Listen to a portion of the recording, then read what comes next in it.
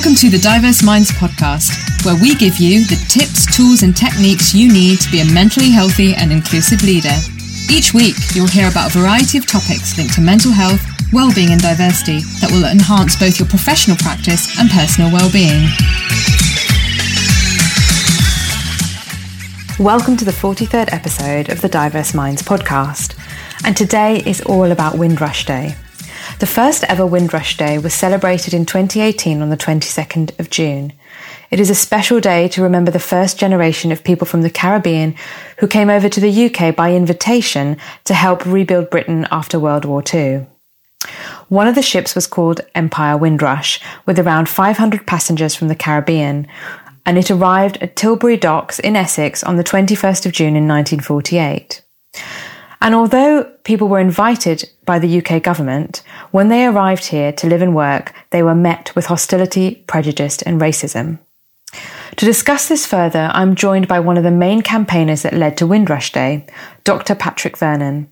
Since 2010, Patrick has been leading the campaign for Windrush Day, and in 2018 kick-started the campaign for an amnesty for the Windrush generation as part of the Windrush scandal, which led to a government U-turn in immigration policy and the resignation of Amber Rudd as Home Secretary.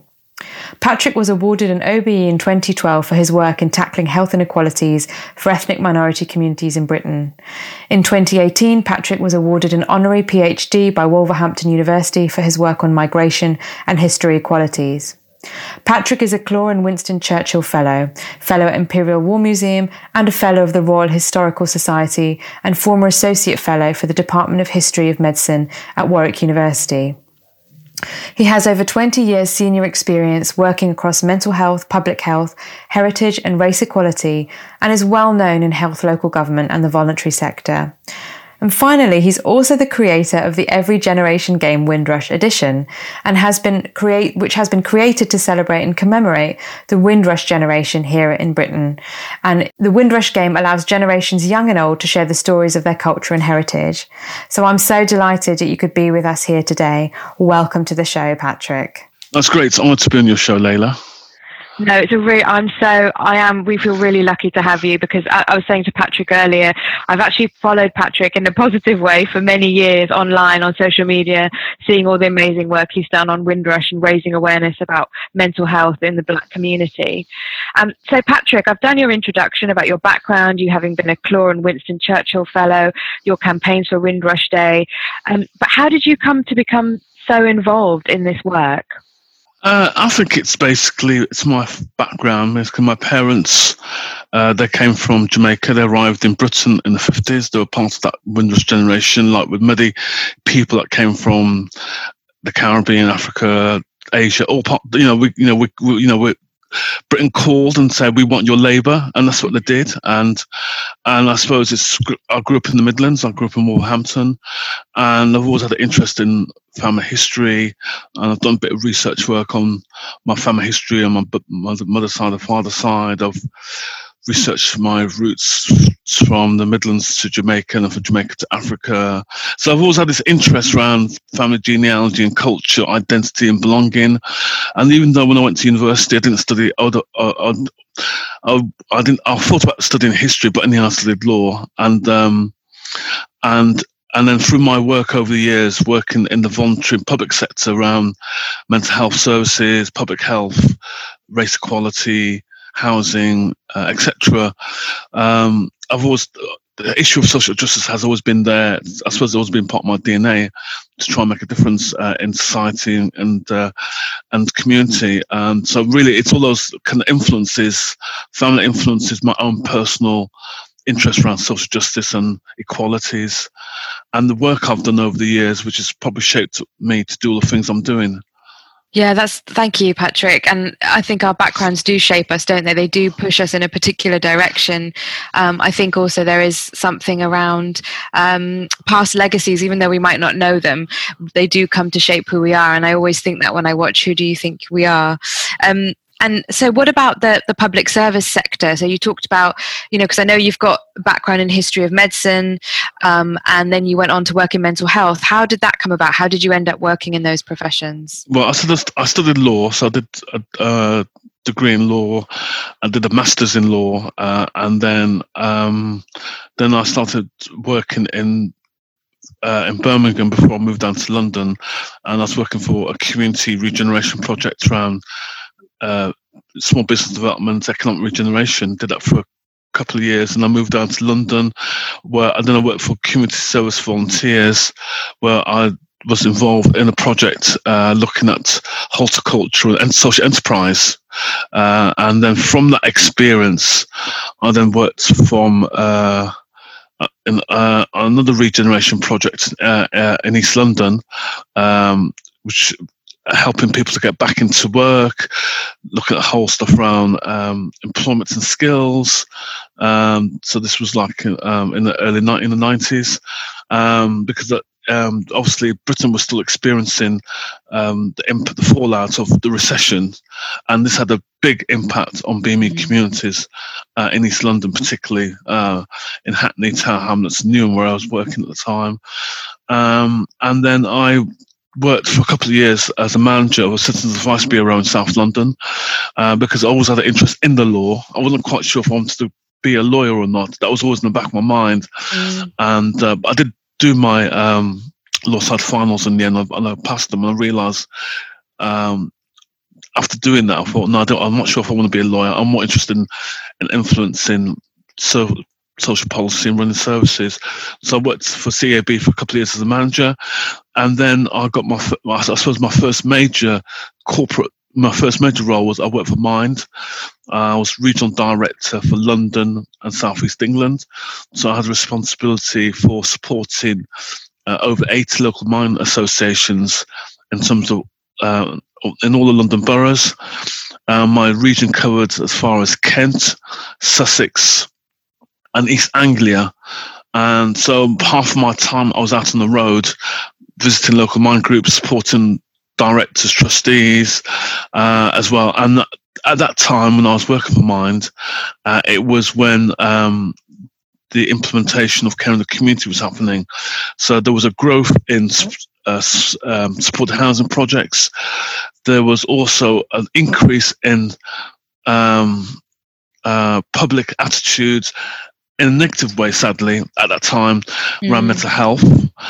So there were, because it was fueled by a number of factors. One was that when the Conservative government introduced care in the community, there was not enough resources and support and preparing people, that people were coming out of long-stay institutions and being ready for back in society. So that led to a whole stuff around NIMBYism. There were lots of local campaigns around planning applications, refusing planning applications for supported housing projects. So Mind, as a campaign charity at the time, even though my job was operational in the sense of supporting local mine groups, I got involved eventually in some of the national campaigns around the whole issue around discrimination facing people with mental health problems. And there's lots of discrimination at that time in the 90s. People were discriminated if you had a diagnosis, you were discriminated in mental health services. You were discriminated in accessing employment. You were discriminated in getting financial services. People were discriminated in employment in terms of their rights.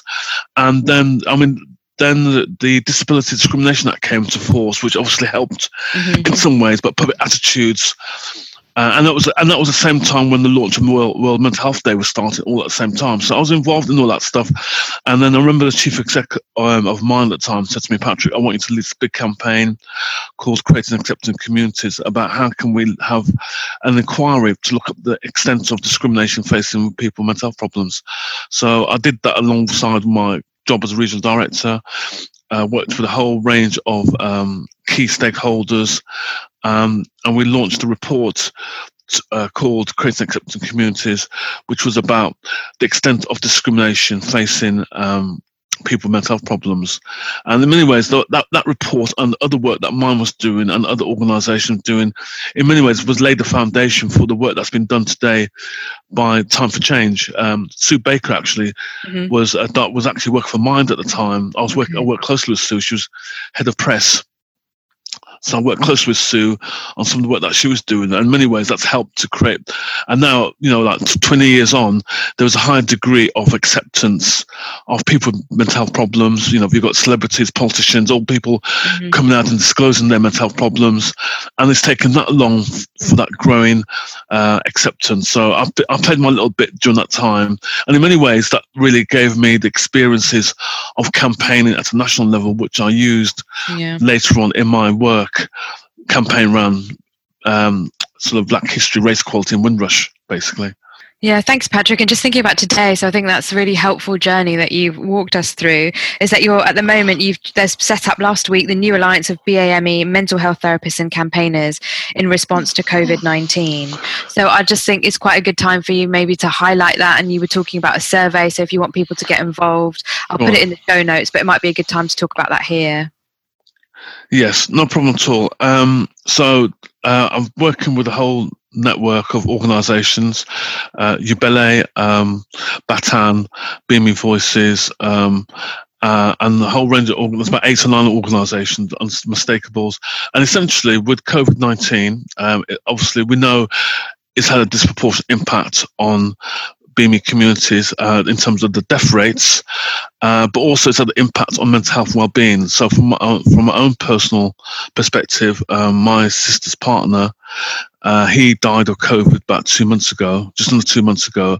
So that's had a massive impact on my family, and particularly for my sister and my nephew. And it's really it's struggle even now for the family. We still can't believe that he's dead. We still can't compute that he's passed away, and he's only in his early 50s. And so as a result of that experience and my experiences in being involved in mental health services and campaigning for years, I realised actually there wasn't much stuff around bereavement support for BAME communities. There has always been bereavement services, and obviously you've got organisations like Cruise and other charities, and you've got a whole range of therapists and counsellors who do bereavement support anyway. But in the context of COVID-19, and in the context of a national offer, and in the context of the massive, there are thousands of BAME families all around the country who have lost loved ones and co-workers. We're not talking normally in circumstances like this. Obviously, often people die of a whole range of health issues and mobility issues, but because of the rapid nature and the way that COVID's really ravaged the community, it's going to cause a lot of post-traumatic stress and trauma, and that's not taking into account people who are in lockdown situations around social isolation, which further reinforces our experiences of discrimination in society. So we've all got together and we realised that we want to work together to try and see if we could offer a service to the community. So what we've done, we've developed a survey which we sent out, and we are trying to get feedback, not from individuals, by the way, because there are quite a few surveys knocking around about individuals' experiences of COVID, but this is a survey for organisations, because we want to find out whether BAME-led organisations and mainstream organisations, what are you doing, or how are you supporting people with COVID-19 and mental health? Because we believe that there's a massive gap and there's opportunity. But also, we also recognise that the nature of mental health policy and services over the last 20, 30 years has not really improved fundamentally around recovery rates around BAME communities.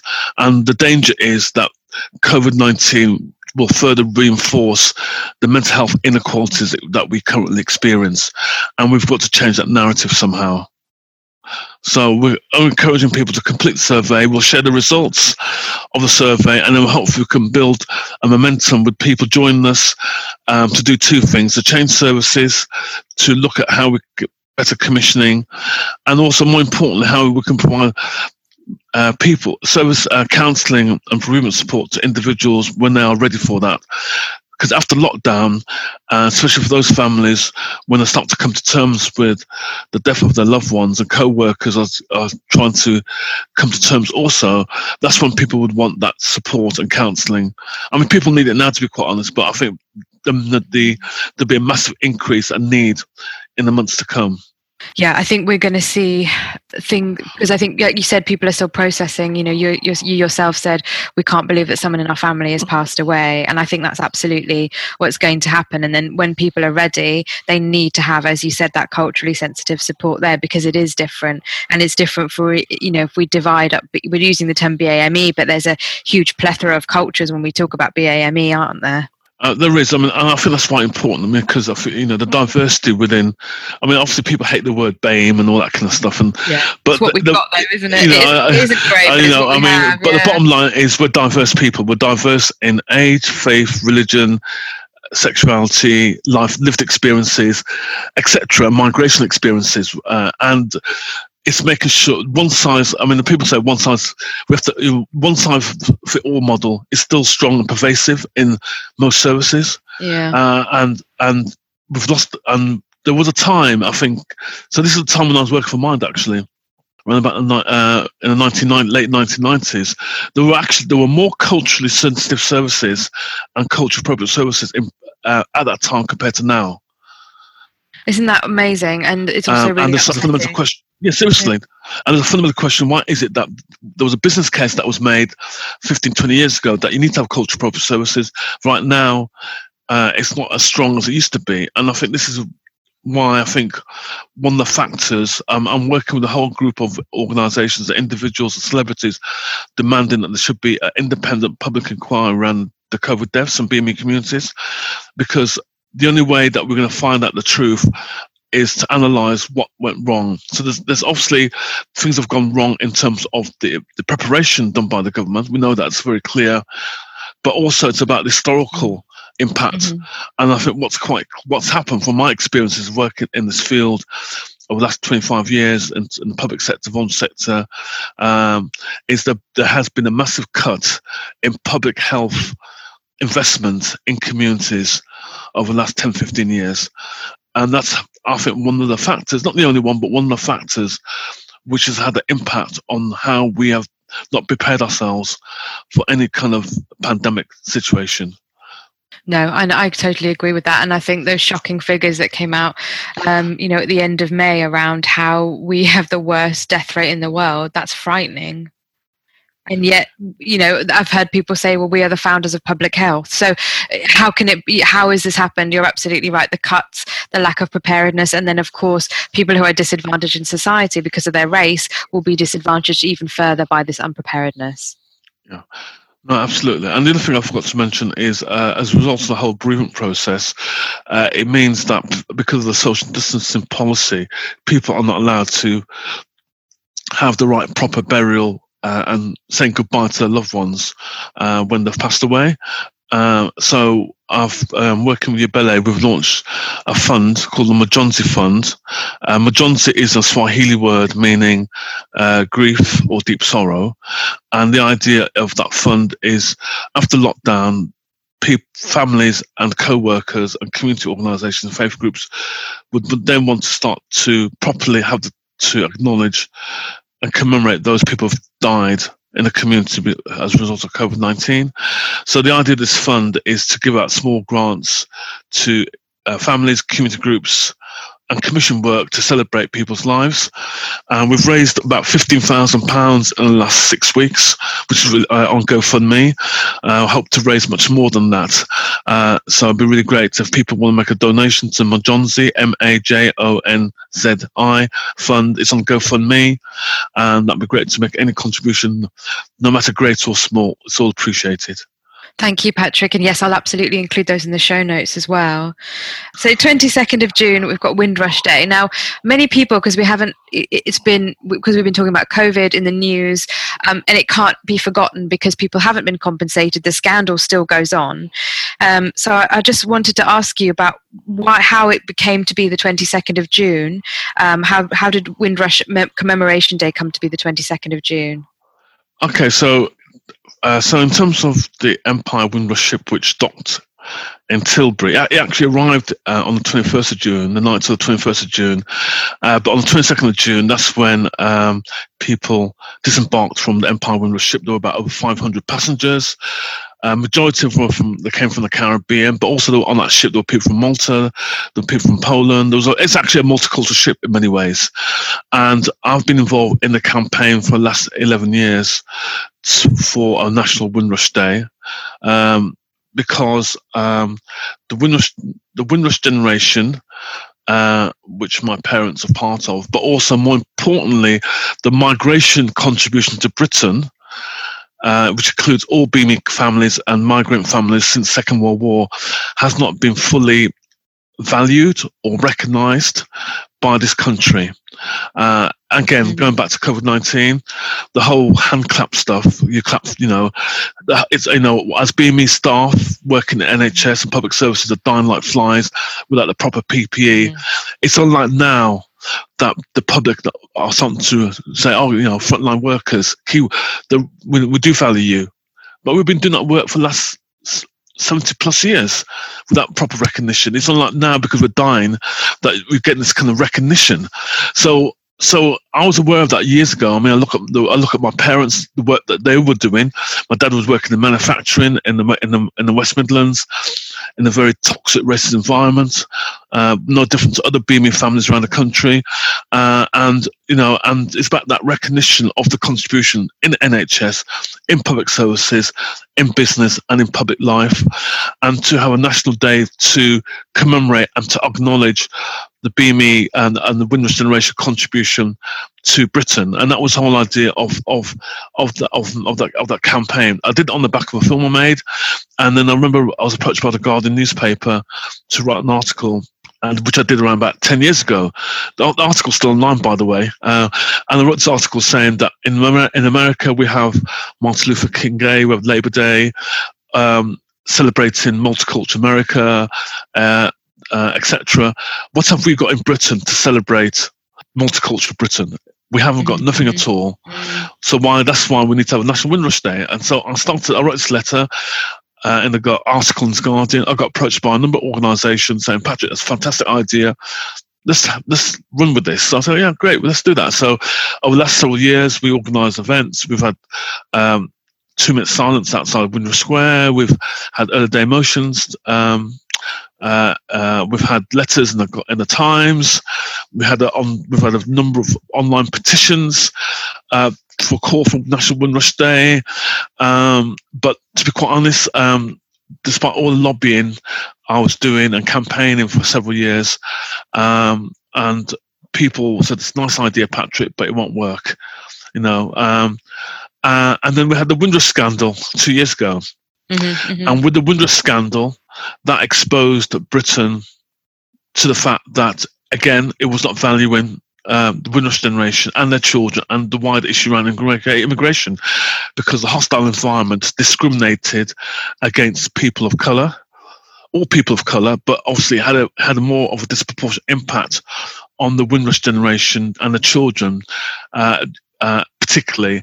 And so in many ways I was involved in the Windrush scandal, in the sense that because I knew the history of the Windrush generation, and I knew, because at the time when there were lots of articles in The Guardian, particularly written by Amelia Gentleman, who I've got to know quite well as a result of the Windrush scandal, other journalists, they were writing about the scandal in the context of individual cases, but I joined the dots. I saw that all these experiences were linked to the way the impact of hostile environment and the history of Windrush and migration. So I did a campaign basically calling for amnesty for the Windrush, amnesty for anyone as minors who came to Britain prior to 1973. And that basically was a Windrush campaign with some key demands: end deportation flights, compensation for economic loss and hurt suffered by those people as a result of hostile environment policy, and automatic citizenship status, because those rights were taken away by the government as a result of successive immigration laws and the hostile environment policy. And it just and then, because of lots of things happening, there was the Commonwealth Head States meeting in London, where a number of Caribbean ambassadors and prime ministers were raising concerns about this.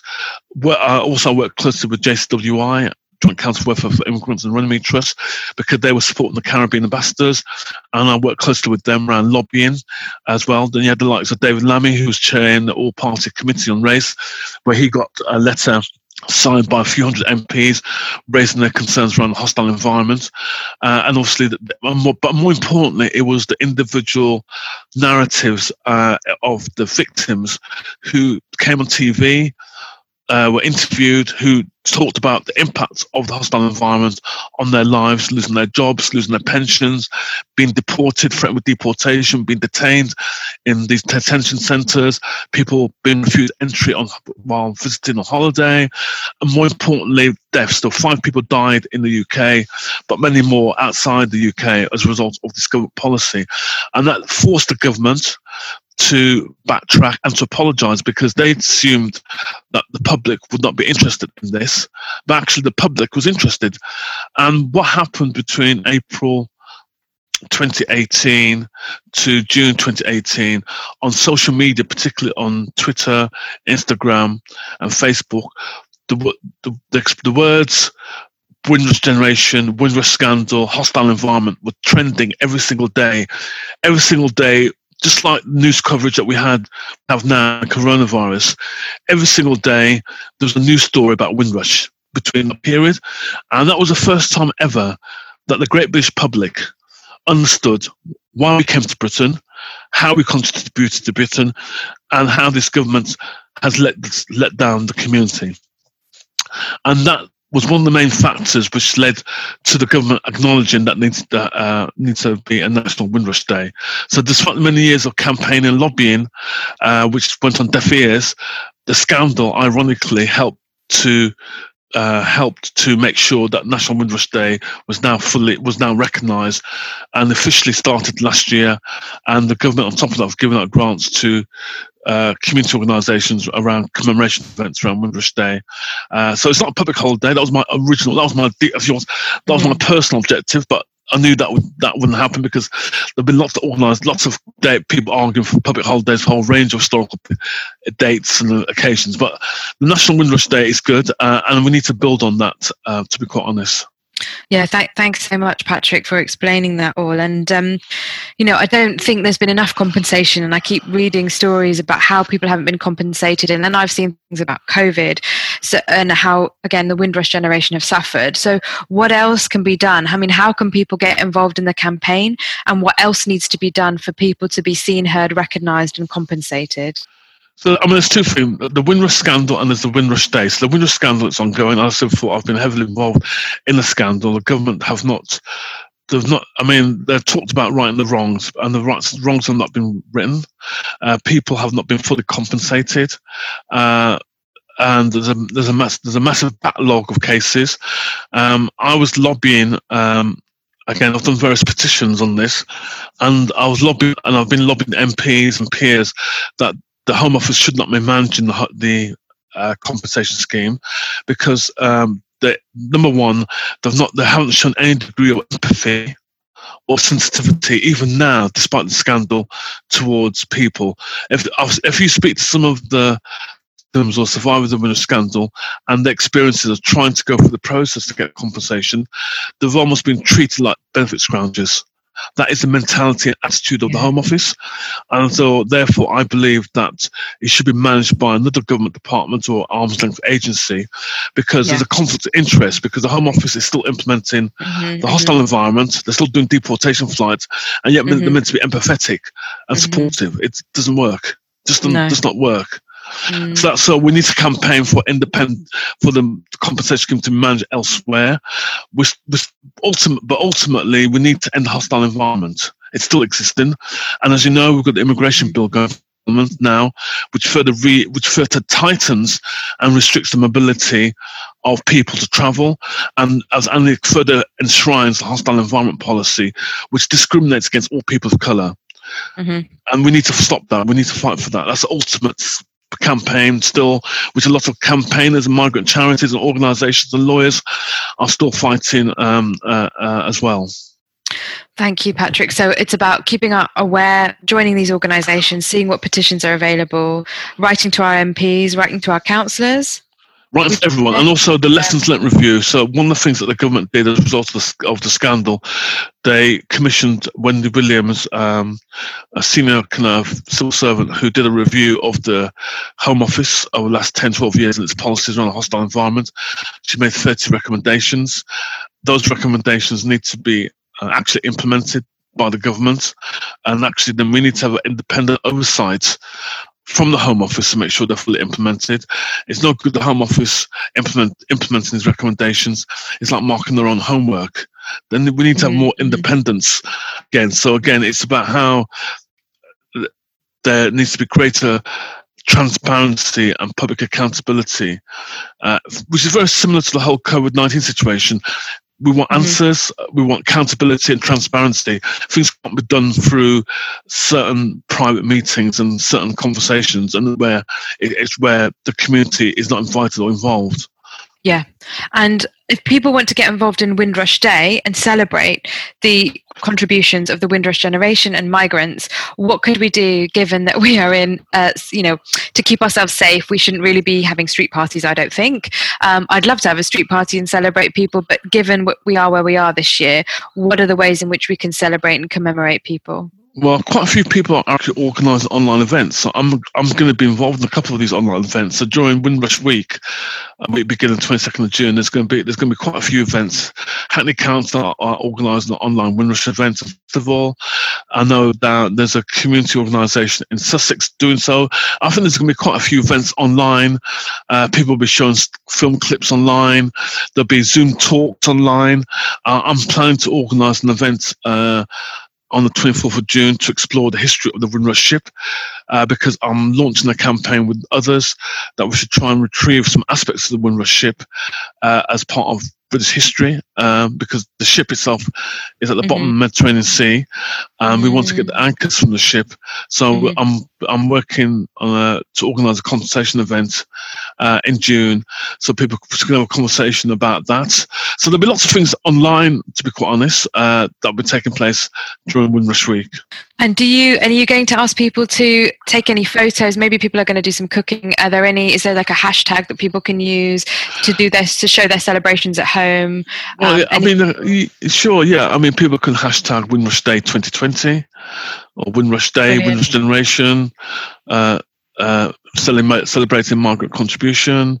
So yeah, so whatever people want to do as well, I think that's important. And also because of what's happened with COVID-19, a lot of the Windrush generation, and as you know, a lot of migrant communities have died as a result of COVID-19, and so we have to acknowledge that actually it's a bit of a mixture.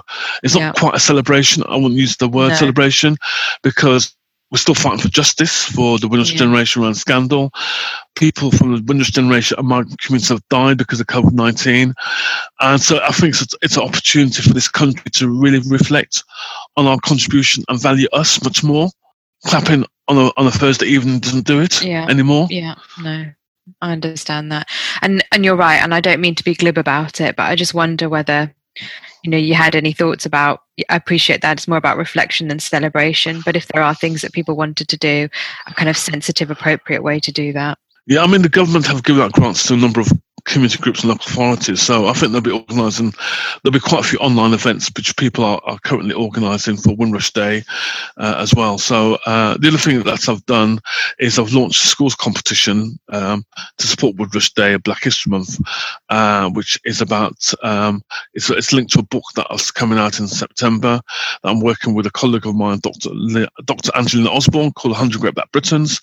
And so again, it's using that opportunity for young people and for the schools to learn about Windrush and migration history, because unfortunately Windrush and migration history is not part of the national curriculum, so we need more work to do on that for the future. Yeah, absolutely, and I hope it will go back on the curriculum. I hope it will be on the curriculum, because like you said, it is British history. And if so, people want to know more about you and your work, Patrick, and they want to follow you like I have done for many years. How would you suggest they do that? And I'll include all your contact details in the show notes. Sure. So people can go onto my website, my personal website, which is patrickvernon.org.uk. You'll see all my activities, what I'm up to, articles I've written, the campaigns I'm involved in, and stuff like that. I'm on Twitter, so Patrick Vernon or PP Vernon. On Twitter, I'm on LinkedIn, Instagram, and Facebook. So I'm on all the kind of main social media platforms. And if people want to get hold of me, they can go onto my website and they can email me via the website as well. Brilliant. And any last sort of quote or anything that you want to share with listeners before we finish today? So a quote, a poem, a phrase, a saying, anything at all before we finish? Oh, good question. A quote or well, no, I suppose the only thing just to say is that I think the COVID-19 Windrush scandal and also Grenfell, of all these circumstances, all these issues over the last 5 years, highlights why we need to fight and campaign for social justice and race equality. And there's anyone who's listened to this podcast, have a passion for change, get involved. Don't just watch it on the news or tweet about it. If you feel passionately in terms of your community, where you live, your community of interests, just get involved. Thank you so much. I think that's such a lovely note to end the show on. So everyone, there's lots of amazing ideas for how you can get involved, how you can find out more. If you don't know enough and you want to educate yourself, do have a look up for online events. Patrick shared his details. And so I want to wish everyone a very reflective and also, a different kind of celebratory week for Windrush Day and Windrush Week. And I'll catch you on the next episode where we'll be talking more about mental health and inclusion. Thank you, Patrick. No problem at all. Thank you, Layla. Thanks for listening to the Diverse Minds podcast. Don't forget to subscribe on Apple Podcasts, Spotify, or wherever you access your podcasts from. You can also connect with me on Facebook, Twitter, and LinkedIn. Tune into next week's episode of the podcast, where I'll bring you more insights on mental health and inclusion. Bye for now.